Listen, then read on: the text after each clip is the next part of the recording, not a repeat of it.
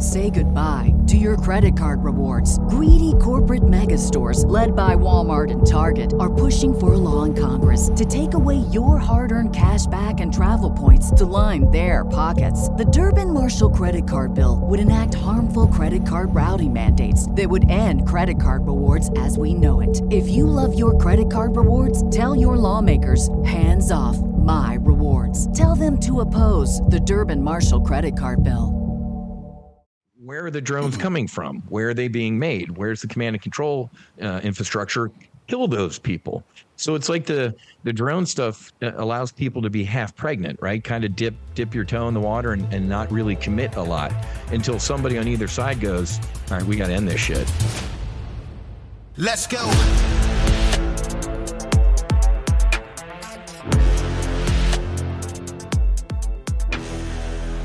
Welcome to Citizen. We've got a special guest today, Matthew Whiz Buckley. You were in the Navy. You were a Top Gun guy. I don't know if you know. Did you see that Jared Taylor and his band put out a new version of Danger Zone last week? I did. What'd you think I did. of that? I'm actually going. Oh my God, it was awesome. I'm actually going to change the beginning of my podcast because I use one of his songs right now. So I'm gonna change the intro to mine to that song. I loved it, man. Wait, they're good. You're using one of Jared's songs? I am. Which song is it? I forget. I knew you were going to ask me that, man. I forget which song. When I first started like 2 years ago or 3 years ago, man. Because I should know. We've Obviously, done some I don't. really goofy shit over the years. I don't know how serious your show is, but like some of the stuff is serious, some of it's not. So. Sure. Yeah. Before we get into all this, because there's a lot to talk about today, give me your background. Where'd you grow up? How did you end up in the military? Yeah, man. Poor Irish, or middle-class Irish Catholic kid from I have a brother and 3 sisters that were born in South Philadelphia. And then my parents hopped on the Atlantic City Expressway and moved down to South Jersey, the Jersey Shore. The good one, not the MTV one. And me and my little sister were born in South Jersey. So kind of raised down there. And then growing up, Irish Catholic altar boy type of kid, all boys, Catholic high schools. Thanks, Mom and Dad. And, always taught service above self. Lived on the beach, loved the ocean. So always knew I wanted to go into the Navy. Had some trauma growing up, lost a sister to a drunk driver when she was 19, and kind of changed the arc of my life. So I decided to escape to the United States Navy. Was always interested in aviation, so kind of like a Reese's peanut butter cup, boat, aviation. Always knew I wanted to fly for the Navy. So ended up going down to school down here in Florida, NROTC, and then got commissioned in the Navy. Oh man, back in 1991. Wow. At the end of the Cold War. Yeah, wow. I'm old.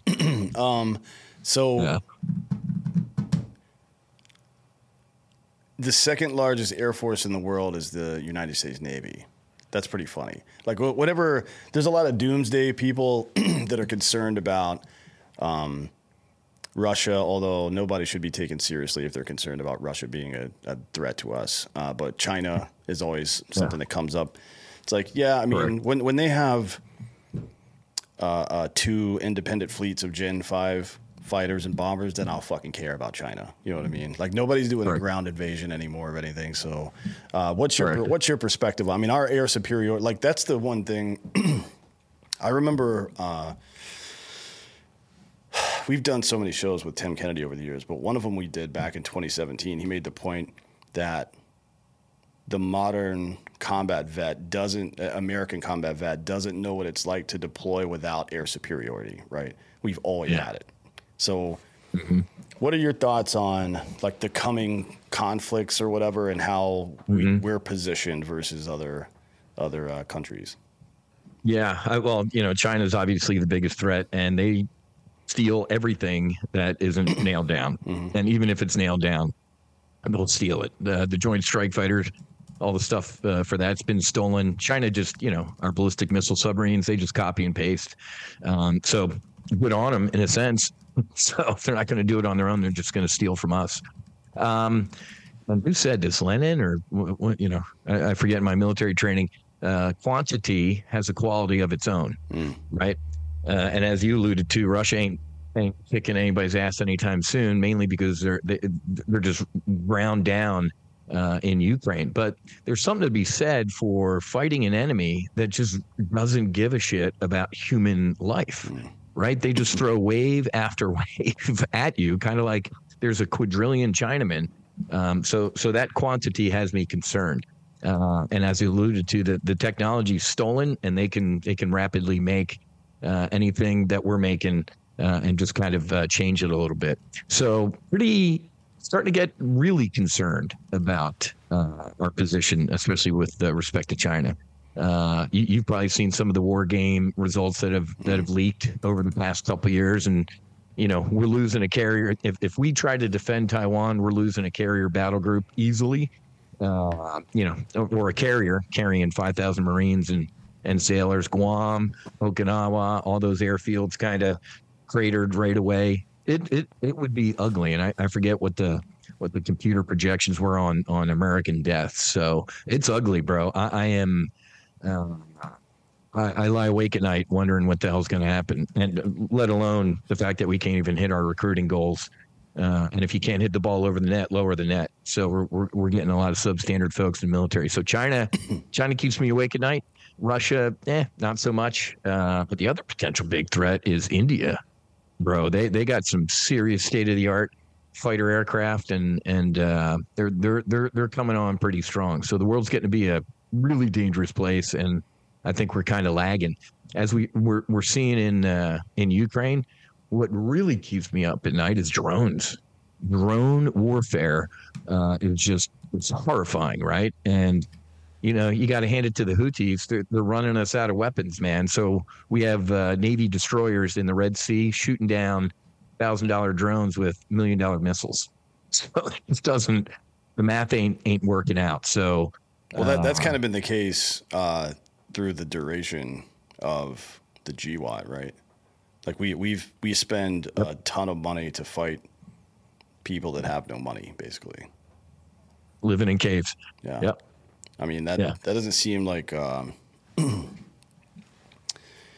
doesn't seem like a very good return on investment, to be honest. Like a lot of people have said over the last 20, 25 years that instead of doing what we did, plussing up, expanding recruiting, lowering standards for I guess volume for quantity, we should have focused more on special operations and stuff like that to root people out. But I don't know that I don't know that there is a way to successfully fight an insurgency like that, right? Like this has been going on for decades, and it's not going to stop anytime soon. Even the news coming out of Israel recently is like, yeah, we can seriously degrade the military capability of Hamas, but we'll never get rid of them. So what exactly is the goal? Like that to me, it seems like focusing only on a military option is probably myopic, right? And it's not going to work. Of course. Yeah. I mean, the more the enemy, Secretary of Defense Austin has been a little hot water today, but, a couple of weeks ago about Israel, he's like, well, I've warned Israel and Charlie Brown, the new chairman of Joint Chiefs. They both said, well, we keep telling Israel, if you keep killing Hamas, they're going to hate you more. I'm like, huh? That's breaking news that the more of your enemy you kill, they're going to hate you more. So it's a great point that, it's not only a military solution, right? But man, when you're coming to Hamas, Hezbollah, or some of the folks out to the right of Israel in Syria, it's in their culture, right? I mean, the kids in school, there ain't no Israel. They're taught from an early age to hate Israel and to wipe them off the planet. I mean, hell, we give money to the PLA, who gives money to Hamas terrorists who die or martyrs, right? So they get a pension. So it's a self-licking ice cream cone of horror, and it's not getting better anytime soon. So I don't know what the answer is, man. But the drone has really leveled the playing field against our aggressors, right? We're zipping around in however much they cost. I don't know, $300 million F-35s, as the Houthis are causing like half the world shipping to go around the Horn of Africa, right? And with $1,000 drones. and here are ships trying to shoot these things down with $1 million missiles. It just, something's got to change, and something's got to change rapidly. I read a report. This was before drones were like they are right now. You can, drone swarm things. I think it was an admiral, whoever it was.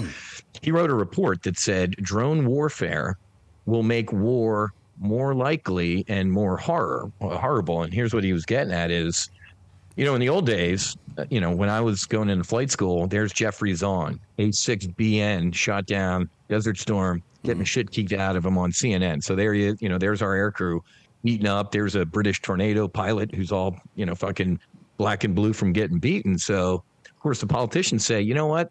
We don't want a Whiz shot down. It's a lot of money, blah, blah. Why don't we just start sending drones?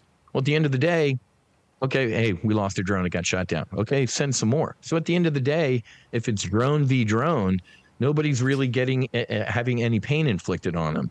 It's, as you know, bro, at the end of the day, it's caveman. Go pick up a rock and you got to smash somebody's skull in. Yeah. So where are the drones coming from? Where are they being made? Where's the command and control infrastructure? Kill those people. So it's like the drone stuff allows people to be half pregnant, right? Kind of dip your toe in the water and not really commit a lot until somebody on either side goes, all right, we got to end this shit. So it's the drone stuff. It keeps me awake at night, but it's also it's not kind of warfare if nobody's getting hurt, so to speak. Yeah, but that's only a matter of time, right? Like it's like imagine every country had a robot army, like you're talking about, right? Mm-hmm. The only way to win that is to destroy all the other guys. But like in a normal fight, and let's take it back to like melee fights and stuff. A unit gets routed and they fucking retreat, and that's the end of that fucking fight, right? That's not going to happen with robots. They're just going to fight until the bitter end, and then what happens, right? What happens? What's the enforcement mechanism to inflict the will of the winner over the loser after the winners or after the losers, robots or drones or whatever are gone, right? That like, the carnage begins after that. Correct. That's exactly right. You nailed it. Yep. Yeah. There's until you hit where the drones are coming from, or they're made, or where they're commanded from. It's everybody's kind of half pregnant. So it was a great report, man. Because I'm like, wow, it actually makes more war likely because it's initially at the beginning, it's more antiseptic. It's a bunch of people sitting in air conditioned rooms. I had a buddy years ago. He was a drone. He got furloughed after 9/11. Went into the Navy guy went into the Air Force. Went and visited him in Vegas because he was a drone guy out, flying a drone on the other. He's like, we went to what was it, Crazy Horse, whatever it was, man. We're at a local folk dancing establishment. He's like, dude, about an hour ago, I just smoked a cave full of guys, saw them disintegrate, and now here I am getting a lap dance. It's just, he's like, it doesn't. I don't know what's going on. So warfare is certainly rapidly changing, and it ain't for the better. Yeah, warfare can change for the better, Yeah, I'm glad we talked about that because it kind of leads into some of the other stuff I wanted to discuss, which is the broader culture, societal decay that we're experiencing right now, and the severe disconnect between effort and outcome that we now have. Right? It's like imagine the attitude of a wild, like a bobcat versus a house cat. The expectation of sustenance and shelter and all this stuff without the expectation of having to work for it and effort. Like in the animal kingdom, I don't know that we've seen it. Well, I guess we have seen it actually in humanity. In the animal kingdom, you'll see, and we've seen this with the transition over the past couple thousand years from dire wolves into dogs, right? And all the different species of dogs. Correct. And it's not just dogs, by the way. It's cats, all kinds of other animals, pigs. The more domesticated they come, and this is just how nature works, the more domesticated they come, their features become softer, they become less aggressive and less violent and less capable of doing violence as well. Not just less prone to violence, but also less capable of doing violence. And I look at humanity, and the average 21-year-old male in America right now has the same testosterone level that a 65-year-old had in 2000, right? So we, like, the 77% of the male population in the United States is not qualified for military service physically. Correct. So 3/4 of our fucking population can't serve. Correct. So this is we have become a nation of house cats, and we're fighting people who survive on less than $2 a day, and believe in something enough to die for it. Right. Yep. This is incompatible. These two groups are like the only reason we are even competitive right now is because of our wealth. That's the only reason. Yep. And technology. And as we just alluded to, we got a $100 million F-35 zipping around that can eventually have the same impact as some drones that they bought at Radio Shack. I think, one of the things we have to really worry about right now with today's military is the fact that a generation raised to hate themselves and their country will never defend it. Period. That's just not going to happen. Kids today are taught to hate who they are, hate who their body is, especially if they're a certain color, being white, or, and hate this country. We're a bunch of colonized or whatever that word is. But yeah, so I'm terrified of what's going to come. I got 2 boys. My oldest graduated from Norwich University up in Vermont. He was in the Corps Cadets, wanted to go in, and I'm doing my best to dissuade him. My middle son, Jack, is going to Colorado. He's in NROTC right now, and I think he's about to punt. I just read an op-ed the other day in the Wall Street Journal about an Army helo dude in Erbil on Christmas Day, drone strike, took some fragments in the neck, and now he hasn't woken up. He's like a vegetable. So what are we waiting for in the Middle East? We're waiting for somebody to die. I don't want to be a parent sitting here having my sons be bullet sponges or drone sponges. So I don't know too many veterans, man, and I know a ton of veterans who are telling their kids to go into the military. The number one, as you know, the number one recruitment source for the United States military for generations has been you and I. Yeah. That's a great deal, and it's awesome. Hell, man, and I see, obviously, with my foundation and stuff, I see how veterans are treated. Once the military does a great job of turning us into humans that can do some pretty horrible things to another human being. And then when they're done with us, they do a pretty shitty job of transitioning us back to being a human. Right. Here's a couple days of how to write a resume and wear a coat and tie. And let me turn you back on civilization. So, man, I could not be, I'm a trader, so I'd say bearish. I could not be more bearish on the world right now and what's going on in the United States. Yeah, I mean, it's odd that we see the only option seems to involve military, like international military force of some sort in the Middle East, especially. It's like there are other options, like shut down what Trump did, for example, the racist Muslim ban or whatever the fuck it was. Like, no, I mean, like these countries have, including Saudi Arabia, by the way, we shouldn't let one motherfucker from that country into our country. 82, I think, or 83% of the primary education facilities there are madrasas, which is death to America. The same shit from quote unquote Palestine, which is death to Israel, death to the U.S. Yep. It's like this is pervasive. Lebanon, Syria, pretty much every non-rich Muslim country, and then a lot of the wealthy people in the rich countries are on that tip. It's like we need to shit or go off the pot, I think, right? Either a full-blown military assault, like take down the Ottoman Empire again and fucking put that shit under rule, or ban them from coming here. Those are the only two options, I think. And I don't think there's anything... There's nothing to be gained by trying to take over the world. I don't think that's a good idea.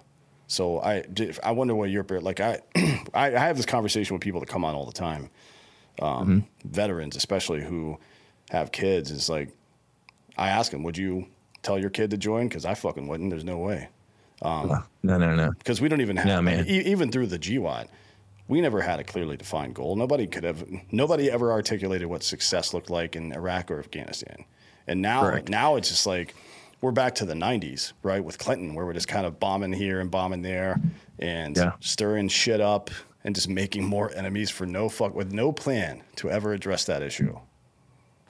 You know, it's funny, bro. I remember, like I said, I was a mid-'90s guy in the Navy too, flying Operation Southern Watch, no-fly missions. And I remember Clinton, I forget what Saddam did, but Clinton's like, oh, man, I have to do something, right? And I remember it was a cruise missile strike in the middle of the night. And Nancy Pelosi and all these other Democrats were like, well, it shows that he's a compassionate. I'm like, do you know who you killed at the 3rd Air Defense Headquarters at night? You killed the janitors, man. You killed the night crew in these buildings that were empty. If you wanted to do something, it would have been at noon when they were outside taking a smoke break.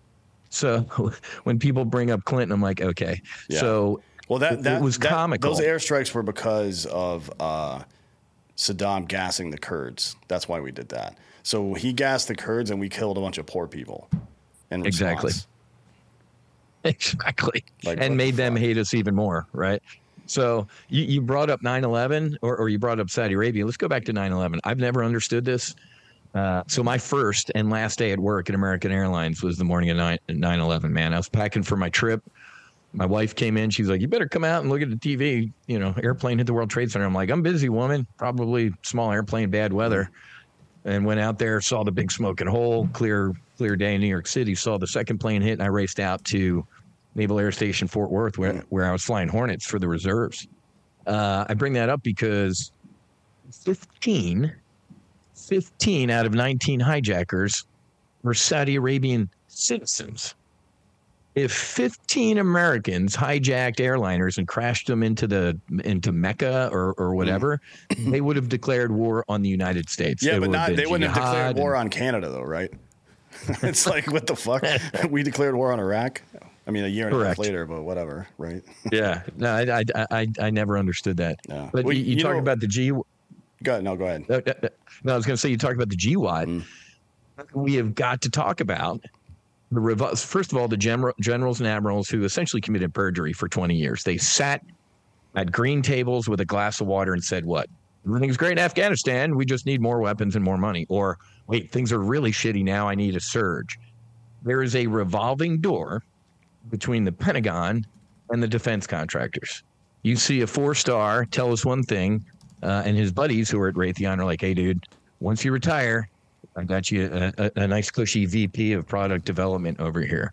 I can't believe it isn't law or anything that if you're a general officer and you retire, you cannot work in the defense industry. Eisenhower was right, man. One of our only generals in our history to actually win a war. The guy saw what was coming. He saw it when he became president. He's like, uh-oh, all these companies that had to spool up to make Jeeps, aircraft carriers, and airplanes, they don't want to go away anytime soon, do they? So now we're going to start creating new boogeymen. The North Korea and Vietnam. If we don't intervene there, it's going to be the domino theory, and they're going to, take over the rest of the world. It was all bullshit.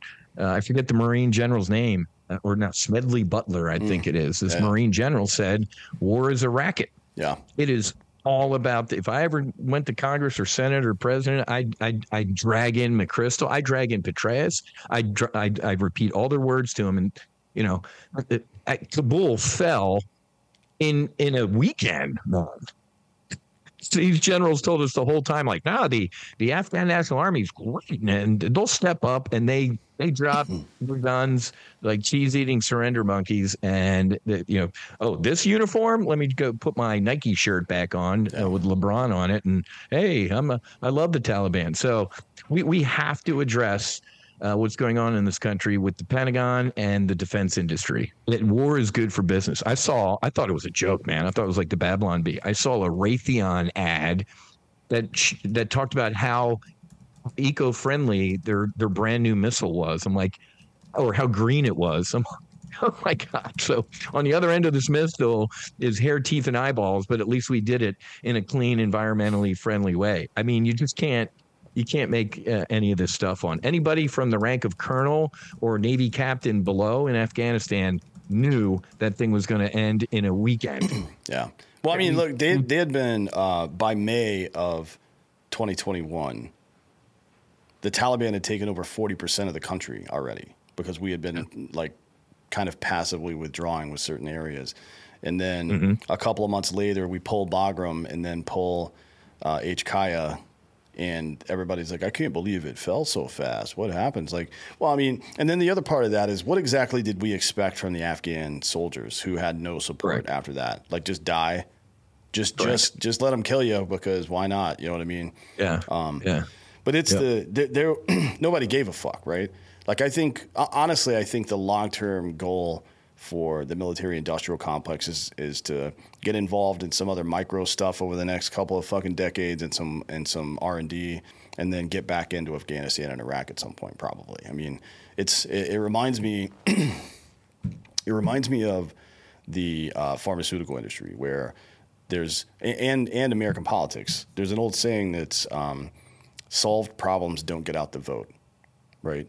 If you solve people's problems, you don't have anything to hold over them anymore. If you cure people, you don't have anybody to treat anymore. And if you solve geopolitical problems, then the military-industrial complex can't make money anymore.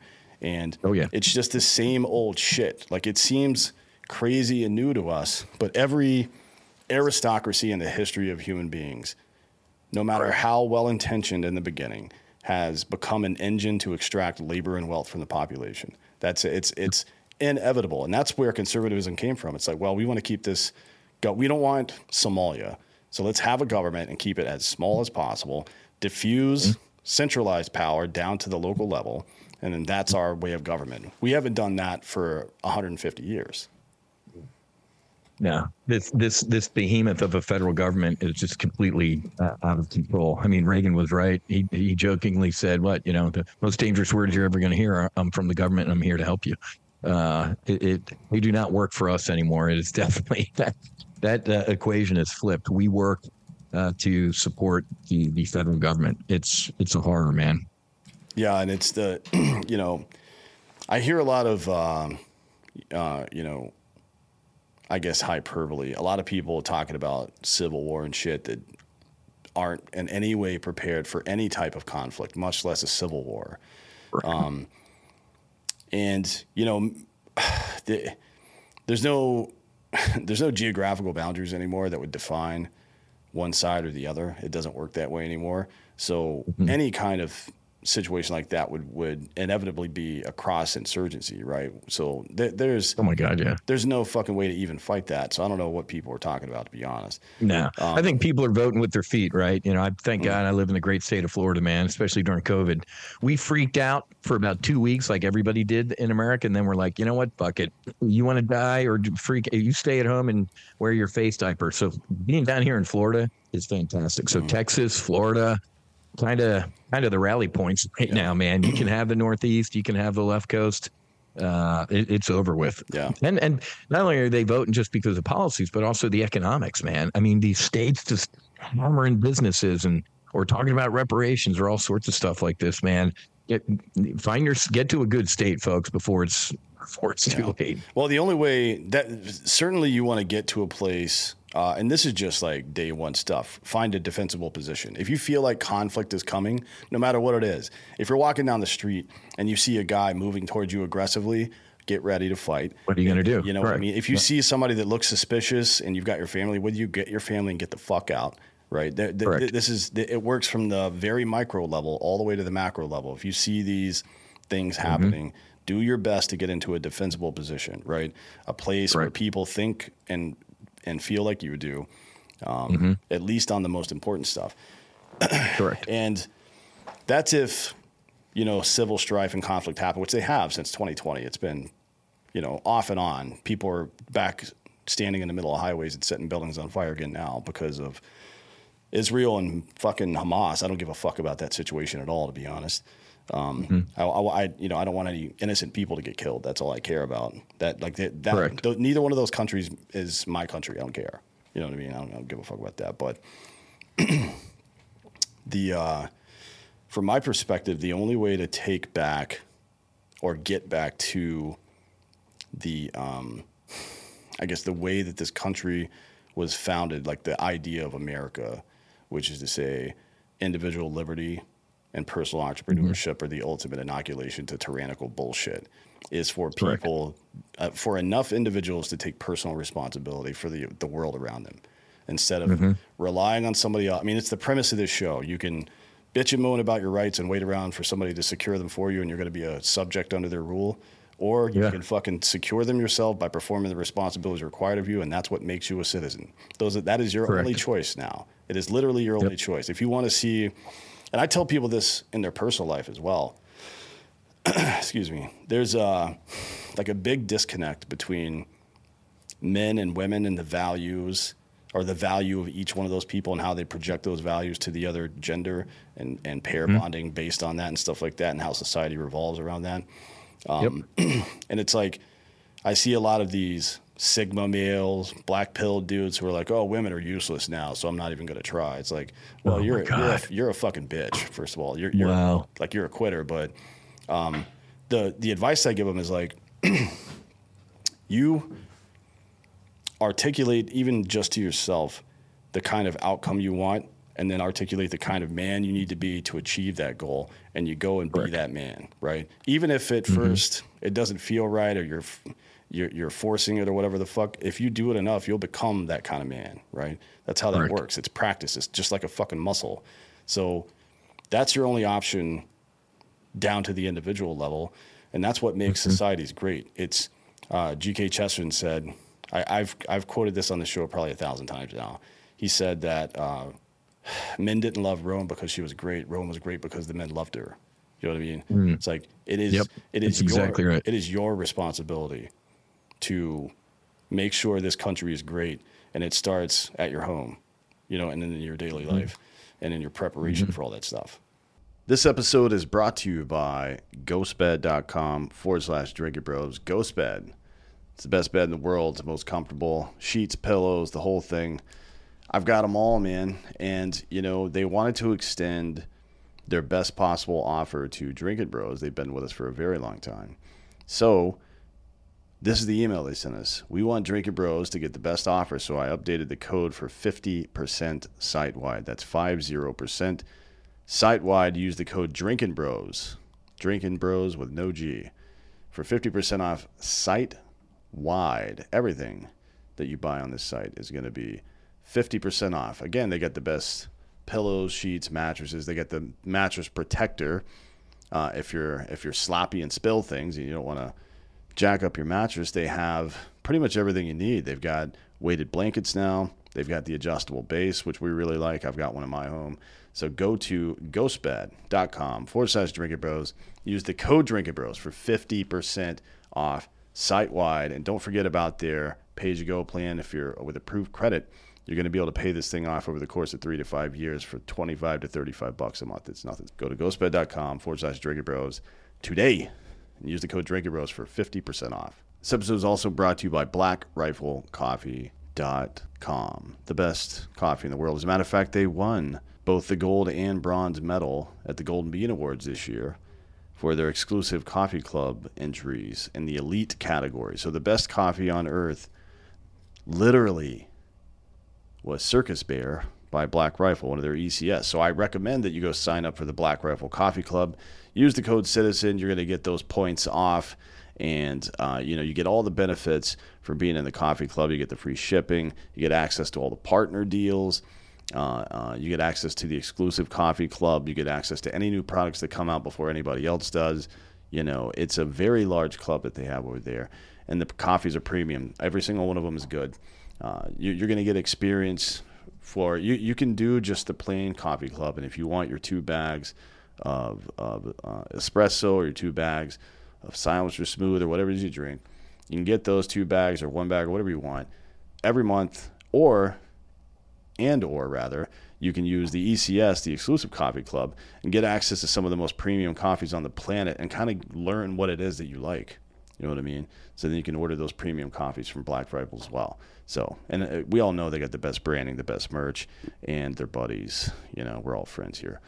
We love Black Rifle. So go to blackriflecoffee.com, sign up for the coffee club, or buy something, do whatever you want. Use the code CITIZEN, you're going to get those points off. Dude, you nailed it. I think one of I'll never forget this because I was at ground zero, not 9/11, but ground zero of the financial crisis. I helped run a volatility arbitrage firm in the Board of Trade in Chicago. And I'll never forget when all the, quote, smart money, when the shit hit the fan, man, what happened? They ran to the government. These capitalists, the smartest guys in the room, ran to D.C. and said, please bail us out. Now, at the time, I said, what are you doing? That's not capitalism. Things need to be able to fail, right? But this was around the beginning of Obama with the everybody gets a trophy, right? Nobody, there isn't any first, second, third place. It's all one trophy. And I'll never forget when the Occupy Wall Street stuff started happening. Initially, I was like, what a bunch of fucking hippie freaks, man. And then I'm like, wait, they got a point. Why? And the same thing happened with COVID. We saw all these people getting these massive bailouts. And I'm like, I got buddies who own restaurants in Fort Lauderdale that went out of business. I'm like, why? How are you bailing out financial companies? So, and who picks the winners and losers? Last year, Silicon Valley Bank failed, right? Out in, stay with me, Silicon Valley. Bunch of limousine liberals. Every bank you go into, what's it say on the front door? FDIC, the Federal Deposit Insurance Corporation, insures deposits under 250 grand in this bank. Meaning, if you got over 250 grand in here, there's some risk. That bank failed. What did Janet Yellen and this administration do? They went in and bailed everybody. Why? It's Silicon Valley, and they're all limousine liberal voters. So our society, to your point, has really flipped. We are looking up to government to, quote, take care of us, man. What happened with the hurricane, what's its name, in New Orleans? People like waiting to be rescued or whatever. I'm like, are you people insane? 911, if you're dialing 911, needing a cop, they're minutes away, man, when you probably needed to act on your own. So I'm glad you said the two biggest words are personal responsibility.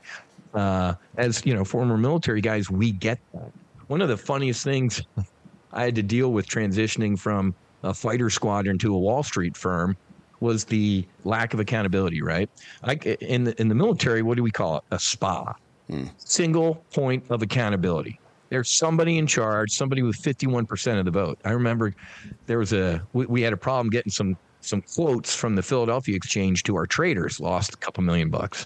And the partners were like, hey, Whiz, go, what's that thing you call them? Like, it's a debrief. They're like, oh, yeah, go debrief with our tech directors and figure out what happened. So I get in a room after the market closes. There's some Ukrainians, some Chinese guys, these like 8 tech directors. I'm like, okay, who's in charge of getting quotes from the PhilX to our floor? Crickets. I'm like, maybe they don't understand English. So I said it again. I'm like, who out of you is in charge of getting quotes from the PhilX to our traders? Science. And finally one dude's like, well, I kind of do this, and then he does that, and she does that. And I'm like, stop talking. What the fuck? I'm like, whose throat am I going to choke or back am I going to pat if something fails or succeeds? And they looked at me, man, like that was the strangest thing they had ever heard. So whether it's in business or in life, first of all, you need to be your own worst critic, man. As a fighter, I got to fly with the Blue Angels one time, but they do the same thing we do. After we get back from a mission, if you and I went out and did a dogfight, we get into a room, we'd take the name tags off, the rank off, and we are fucking brutal with each other, right? If somebody was a fly on the wall looking at us, they're like, oh my God, those two hate each other. We don't. We know you are capable of doing better. And if you fucked up on this mission, you're going to hear about it. But before I point that out to you, at least in the aviation side, you get a chance to go around the room. As soon as I got into that room, I'd unzip my flight suit a little bit and go, hey, man, here's what I know I fucked up on this mission. A, B, C, D. What do you got for me? So you're allowed to self-identify first. So it's funny when I try and teach that concept of debriefing to business firms, they're like, oh, my God, how's that? I'm like, hey, man, if you're the leader, you get into the debriefing room and you lead with you first. And it was so hard to have these corporate people like, I can't admit that I was wrong. I'm like, well, you see, that's part of the problem. Because your entire team knows that you screwed up and you're not going to admit it. So that was a long rant. But what I'm getting at is the personal accountability. In the military, we had single points of accountability. And in the business world, they have multiple points of accountability, at least on the Navy side. And I use this example all the time. If the commanding officer of an aircraft carrier is sleeping on the treadmill or eating with some sailors and the ship runs aground, who gets fired? the commanding officer. And people are like, well, that's not fair. I'm like, no. As the admiral firing the skipper, I'd be like, you should have spent last time sleeping or on the treadmill or eating with your sailors and training people to drive the boat. You're gone. So people are like, wow. So that culture of accountability is so lacking in this country. Yeah. Everybody else is to blame. And it starts from the very lowest level, too. It's like you say be your own worst critic, and people will take that in a negative way. But it's not. It's a very positive thing, actually. And it's to make sure that you're operating at as high level as possible, right? Be firm. And then in the same vein, I think, with regard to, all the nonsense that's going on these days, you should be deeply suspicious of anything that seems right or obvious to you, because confirmation bias is so strong. And it's only getting stronger now because there's so much noise and mis or disinformation these days. It's just easier to say, well, no, that's not right. My view is right. Whether it's pride of authorship or that's the way it's always been done or whatever. It's hard to explain that to people that haven't been in legit life or death situations. Like, there's no room for conjecture here. Like, we need the fucking facts. So when something's wrong, it's like all of you get bonuses and all of you have job descriptions. This act that did not get accomplished, whose bullet is that? Who is it on your job description? Is it on your resume? Is it on your bonus review? Right? Because if it's you, then you are responsible for that. And then the two people above you are also responsible for that because they didn't do their fucking jobs. Correct. Dude, I'm glad you used the word facts. I'm going to delete that and replace it with truth. There's only one truth. And who was that? What's her name? Oh, the Claudine Gay lady from Harvard. No. This was awesome. When she fell on her sword, of course, too late, she's like, I failed in explaining my truth. And the Wall Street Journal had a great article like, there ain't no my truth. There's only truth. Hell, the motto of Harvard is veritas, truth. So I think a lot of people are running around this country nowadays with, this is my truth. I'm like, dude, that ain't the truth. Trust me. Everybody's running around with a different version of the truth, and that's where you get a lot of the conflict coming in. The other thing, man, is this. To your point, people live in echo chambers. Thank God for Elon Musk owning X or Twitter or whatever you want to call it. I think I lost 3 or 4 Twitter accounts and a couple Facebook accounts during the COVID fiasco, man. I just got clipped and clipped and clipped. And guess who ended up being right about everything I had posted? So these people live in these echo chambers where they just surround themselves. It's a self-licking ice cream cone, man. They sit with their own narrative. You and I are smart enough to go, if everybody's thinking alike, somebody ain't thinking. You've done this with what you've done in the military, and we do this on the aviation side too, is a red team. Oh, yeah. If I'm planning to go drop some bombs, if you and I were planning together and we got done in a couple hours of planning, we'd look at each other and go, dude, we're freaking brilliant. Let's go blow people up. And we'd go, wait, stop. We'd go get a couple squadron mates who have SA as to what we're doing, but they weren't in our planning. Yeah. I'd bring them in. I'd sit them down and I go, fellas, here's what I'm doing. What do you got for me? And they go, and they rip it to shreds. Did you think about this? Did you think? And they become the enemy. If you don't red team your plan before you execute it, who's going to do it for you? Yeah. The fucking enemy. I mean, that's one of the most, like, if you're a guy that's operating, if you're a combat person, pilot, mission planner, operator, infantry person, and you're looking to start a new career, a consultancy is a good idea for you because most people don't know how to do that. Most people don't know. Most people don't know how to dispassionately look at a plan and a set of circumstances and say and just pick it apart. And Correct. I mean, and look, you're going to have to learn some communication skills. You can't just call everybody an asshole and knife hand them and shit, right? In the corporate world. But having that ability to fucking carve stuff up, because we do it. I mean, even in the infantry, we do it relatively politely. We'll call dudes assholes and stuff, but it's like we have a format that makes sense, that reinforces good habits, which is sustain, improve, sustain, right? So it's like, here are some things we did well. Here's some stuff we fucked up that we need to improve on, but here's some stuff that we did well as well, right? So you cushion it. Not cushion's not the right word because you're not trying to hide it in anything, but You make sure that you focus on the positive stuff. Like, this is the standard. The positive stuff you did was right. Bring everything else up to that level, right? That's the point. And you got to do that in your fucking personal life too. You know what I mean? How you do anything is how you do everything. If you're walking by that same pile of laundry every day, or that same shit on the ground outside of your house, just walking past it and choosing to ignore it all the time, then when you go out into the world, you're going to choose to ignore those people that need help. You're going to choose to ignore those windows that are broken, and that's what leads to societal decay. That personal responsibility of just picking up that fucking piece of garbage will make the difference. I have a saying, you know, along with debriefing, talking to the business world, red teaming, you would have thought I was the greatest thing since sliced bread. But I have a term that I tell people: if you're going to throw a knife, make sure you have a note attached to it, so you don't just, you know, red team to because you're that asshole. It's, I'm throwing this at you, but there's a note attached to it, right? And it is about making somebody better. You know, one of the things we said about the debrief in a fighter squadron is it ain't personal, it's professional. Right? We're trying to make each other better. Those Blue Angels, they'd rip each other to shreds, and then door opens up and they're all best friends again, right? Because you have to. If I don't trust you, how can I trust you with my life, let alone, you know, stuff in general? Yeah. And it goes to the little things like you just alluded to, walking by stuff or anything like that. My kids know if they're not 15 minutes early to somewhere, they're late. One of the toughest things I had to do when I went to that firm in Chicago, I'm like, hey, man, we have a meeting at 9 o'clock in the boardroom. At 9 o'clock, the door was locked. And the partners were like, hey, what's going on? I'm like, hey, man, at 0900, I start talking, right? In a fighter squadron, if you weren't sitting in that seat at least 15 minutes early, how can I trust you to put a bomb through a window plus or minus 2 seconds if you can't make it to the brief on time?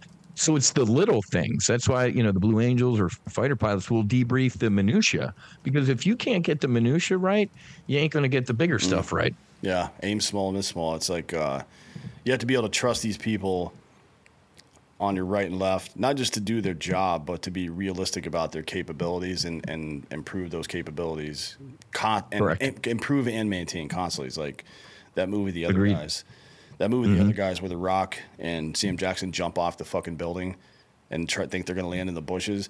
That's hyperbole. It's obviously, you know, a comedy and stuff, but it plays in real life too. Somebody that's like, oh, I'm a gamer. I'll be there on game day. Don't worry about me. It's like, no, you won't. You definitely won't. It's nonsense. Yeah. Well, we had a saying, you know, up at Top Gun, there's a saying: you fight like you train, and you train like you fight. So yeah, if you ain't putting it in right now, you ain't going to do it when the chips are down. Yeah. So I don't know if we've ever had a Top Gun person on definitely not on this show, but I don't know if we had one on Drinker Bros either before. What's it like? Way to lower your average, man. Yeah. What's it like there? I mean, you know, obviously it's not as much Tom Cruise as anybody would like, but oh God, no. Unfortunately, I mean, you know. Yeah. So I don't even like saying that I flew quote combat sorties over Iraq, because they were without a doubt the most boring flying I've done in my career. The toughest flying I did was up at Top Gun, and it makes sense, right? Because if we go anywhere in the world and we suck or we're surprised, we failed. Right. So we call it going to the mountain. When you go to Fallon, Nevada, beautiful garden spot, right? So they booted Top Gun out of San Diego after the tailhook fiasco and sent us up to the middle of the desert. Top Gun's tough. I went through the adversary course, so I was the bad guy. I was a bad guy because we need to present the good guys with bad guy profile. So I had to know, not only did I have to know everything about the F-18 Hornet, I had to know everything about a MiG-29 or an Su-37, all the missile ranges. We had to know all of our threat, how they do their air-to-air work. And it's pretty intense. And on the ground, some alphabet agencies in our government go and acquire, quote unquote, all of the enemy's radar systems. So when we do a strike going into Fallon, there's a big airfield there with, the planes on there and tanks and, a live weapons range. You're going to see on your displays, if you're getting lit up by an SA-6 or whatever, it's the legit, no kidding stuff. They even have like Smoky Sam's, you look down and there's bottle rockets coming up on you. So it's pretty intense. But yeah, there ain't no fly by the tower and any of that, you'd be gone. They'd pull your wings.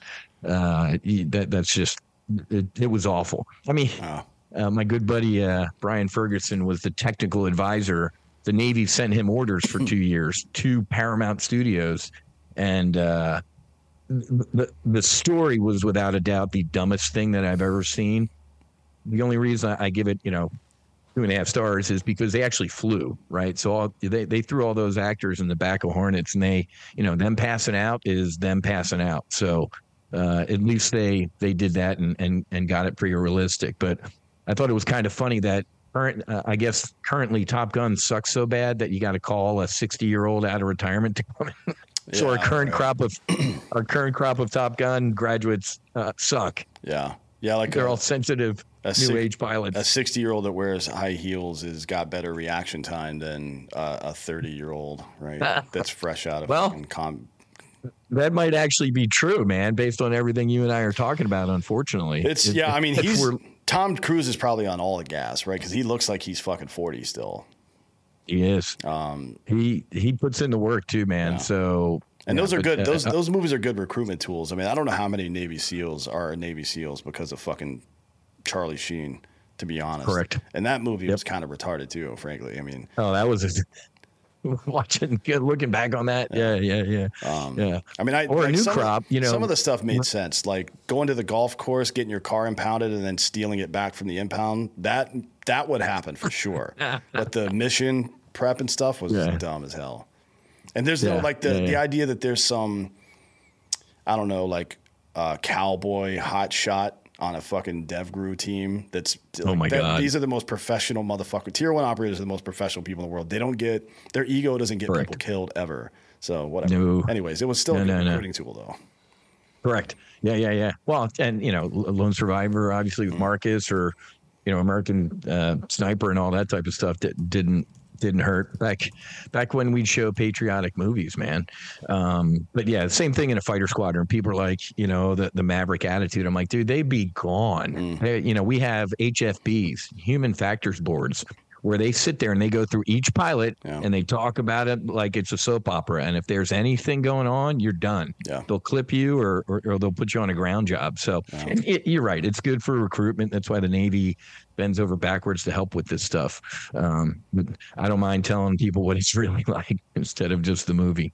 Yeah. Well, it is what it is. Like, it's Hollywood, so don't take it too seriously.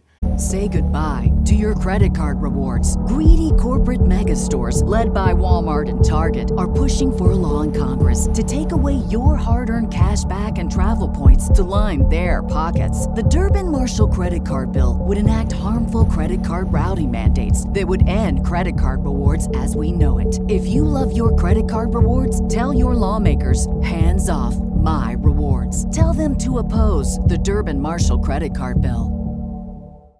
Exactly. It's a business. When you got out of the Navy, worked in finance for a long time. You're still working in finance to some degree, right? Yeah, I teach people how to trade. I have a company called Top Gun Options. I do a live trade brief every day. People log in and watch me kind of manage my own positions and stuff like that. Sweet. Yeah, it's fun. And the way that we got hooked up, although we float in the same circles, but the way we got hooked up was through your foundation. Tell me about that.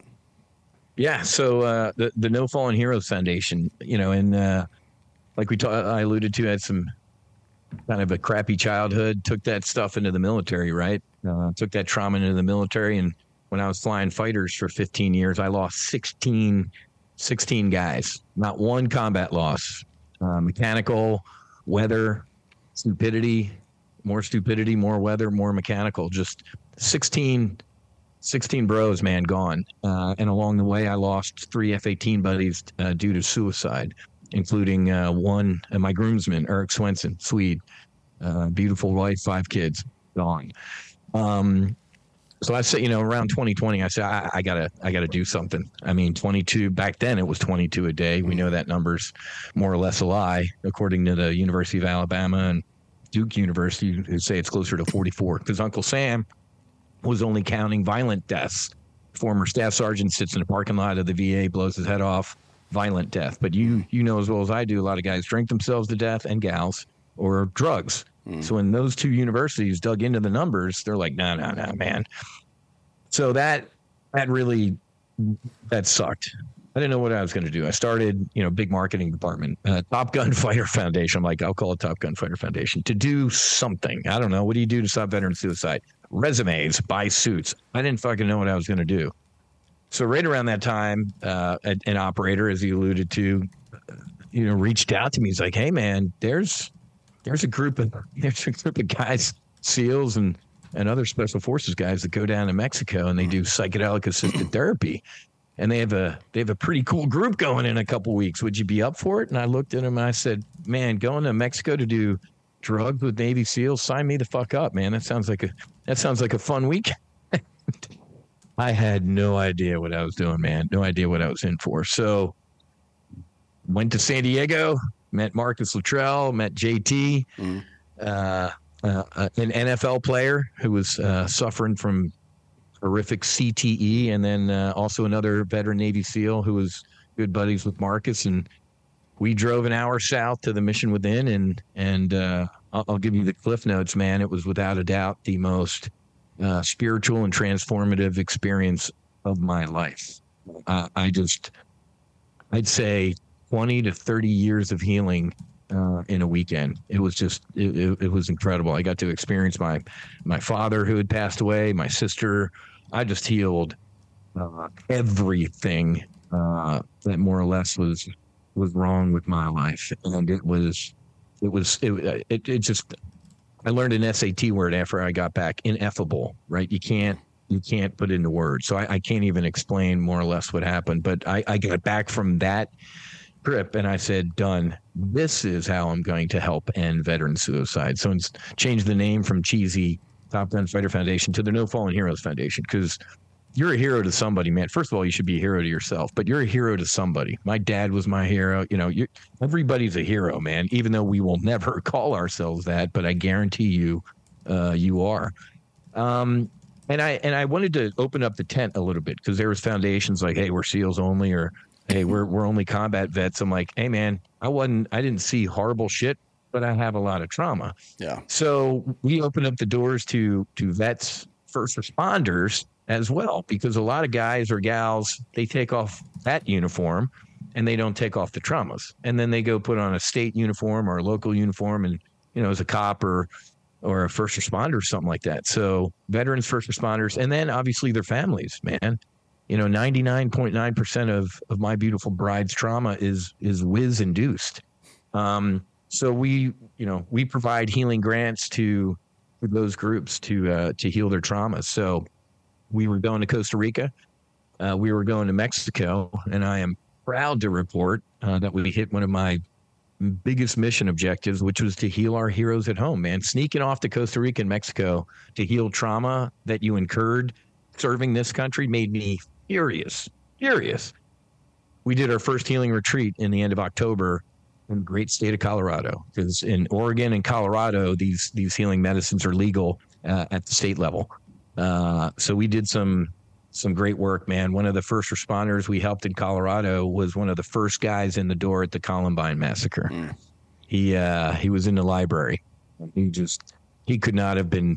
He just looked like shit, man, carrying the weight of the world on him. And then we had an Army medevac pilot who also just a shitload of trauma. And man, seeing them pull up to this place, this retreat center, the ranch, Friday morning, and then leaving, Monday afternoon, completely different human beings. It's just incredible. Yeah. So that's my main focus right now is putting the ladder down to help. And this ain't for everybody, man. I think twice in my life I tried to do a forward flip as a kid into the pool, and I always landed on my back. And you can ask JT. He's got a funny story about this. On the 5-MeO DMT, I flipped in the bed. It was an exorcism. I exploded into love, light, energy, and I flipped. I don't remember flipping, but I remember waking up and I was facing the Pacific when I went into the medicine. And when I got out, I was facing the wall. So these medicines aren't for everybody, right? I like to say that, a lot of veterans, pretty radical radical trauma. These are potentially radical healing, but you can heal anyway, man. You can fucking yoga, breath work, meditation, climb to the mountain in Mount Everest. So there are so many ways to heal. This was my way to heal. Sure. And I'll be the first one to tell you, I was a drinker. And I don't know if you can be a good drinker. I was a drinker. A little bit of drug use too. Man, for 6-8 months after I got home, looking at alcohol or even smelling it made me gag. It made me physically sick.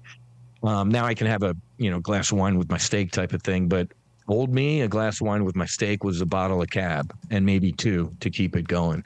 So it was a complete system reset for me, and it gave me my life back.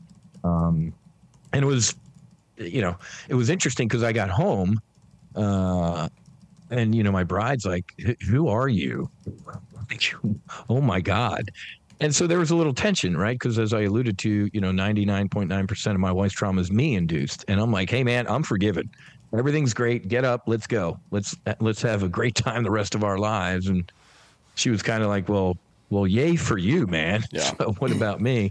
So she went down about 2 or 3 months after I did with a couple Navy SEAL wives, I think a Gold Star wife or some Ranger wives. And she sat with the medicine. And we've never been a better couple. I've never been a better human being or father or husband. So it really did save and change my life. So my mission objective is to try and help as many people who this calls to. Doesn't call to you, it ain't calling to you. If it is, it is. Yeah. Well, I mean, I guess the hippies had it right, sort of, right? They did. They just didn't have a purpose.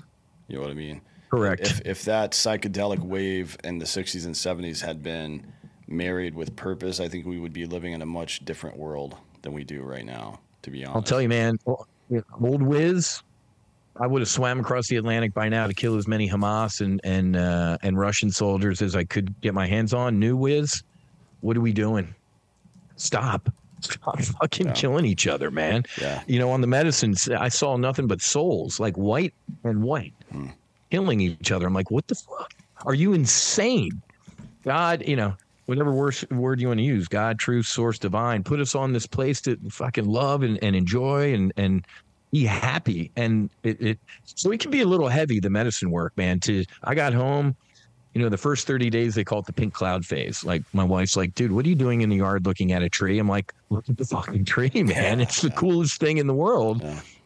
The second month home was a little tough. I'm like, look at that homeless guy, man. That guy's me. That literally could be me. Or why is there a war? Why is there a war in the Middle East or in Ukraine?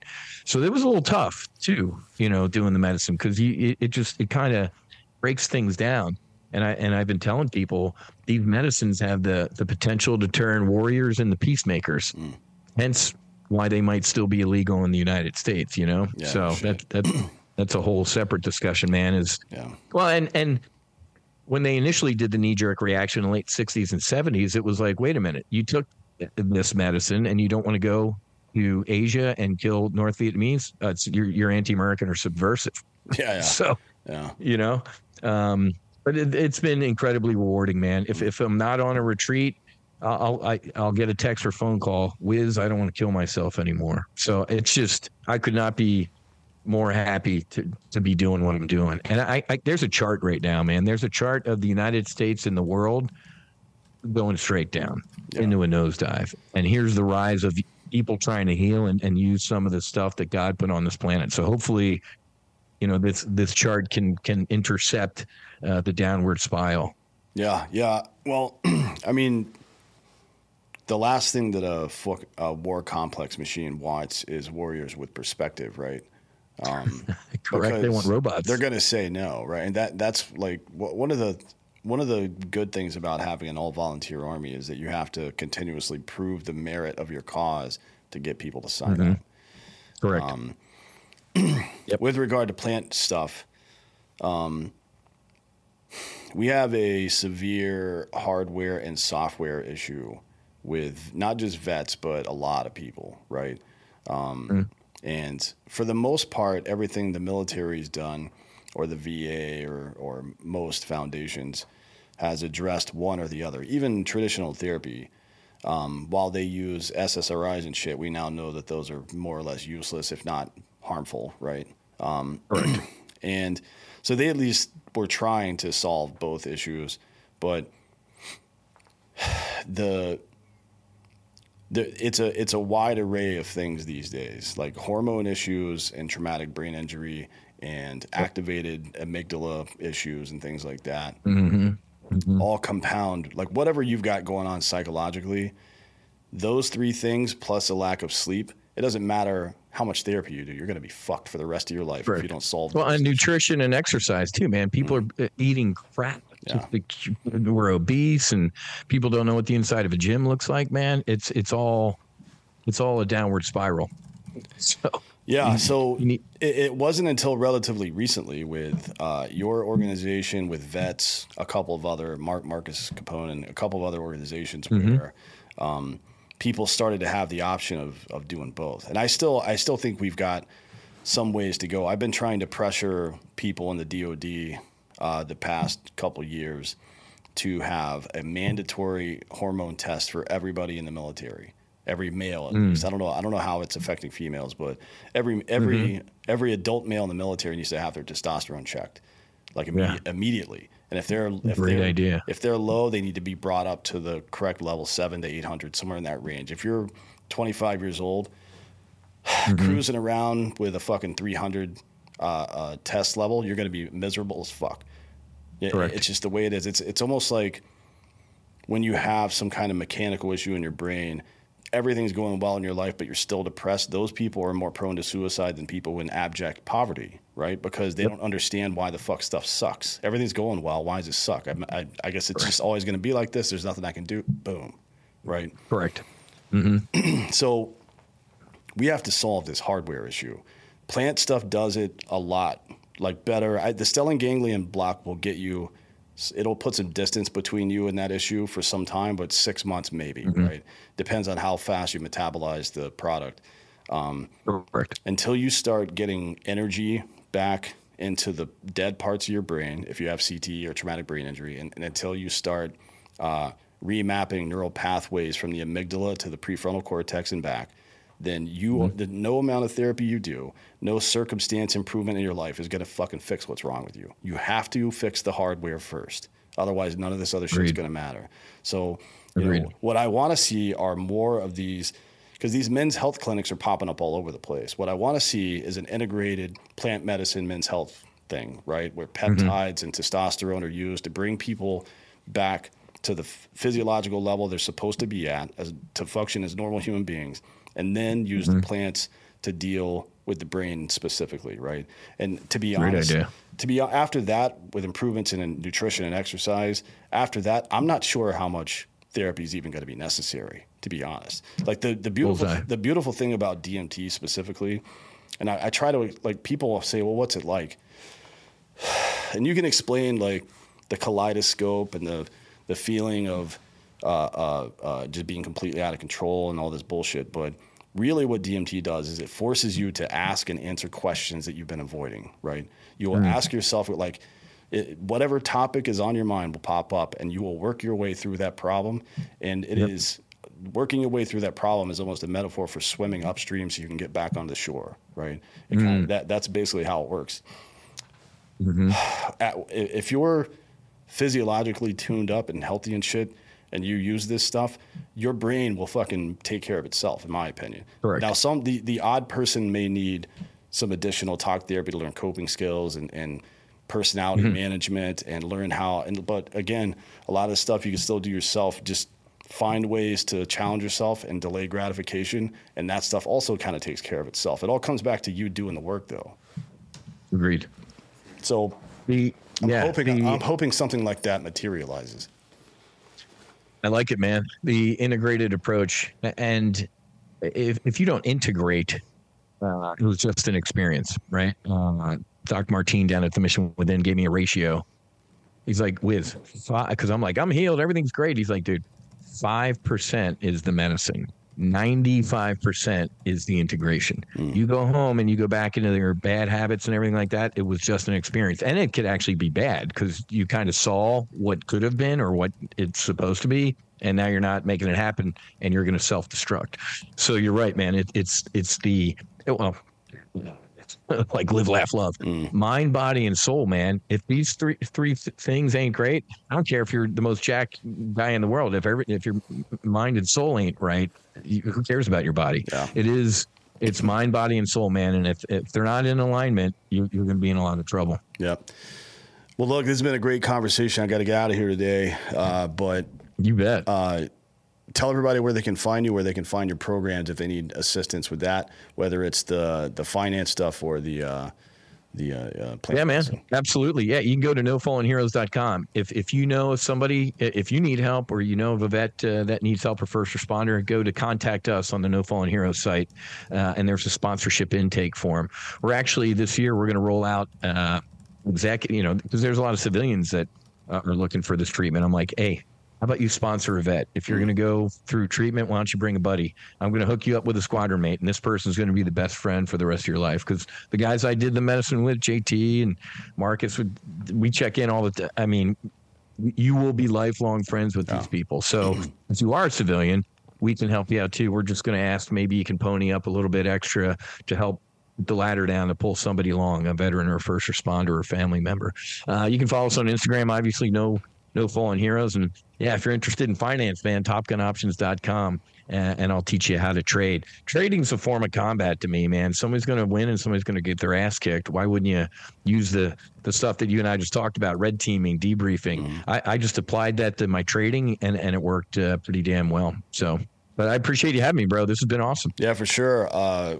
We'll do it again sometime. Actually, I think you're on Drinking Bros in a couple of weeks, if I'm not mistaken. Yeah. Looking forward to that. Yeah, we'll see you soon. Thanks for coming today, man. I really appreciate it. All right, brother. God bless, man. I'll see you in a couple of weeks. You too. Thank you all for listening. This has been Citizen.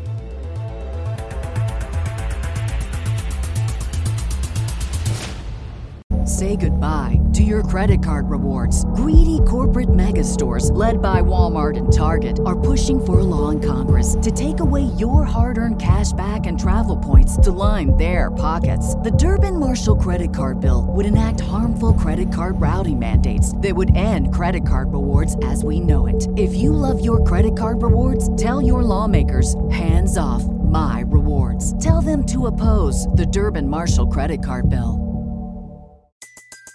Everybody in your crew identifies as either Big Mac Burger, McNuggets, or McCrispy Sandwich. But you're the Filet-O-Fish Sandwich all day. That crispy fish, that savory tartar sauce, that melty cheese, that pillowy bun. Yeah, you get it. Every time.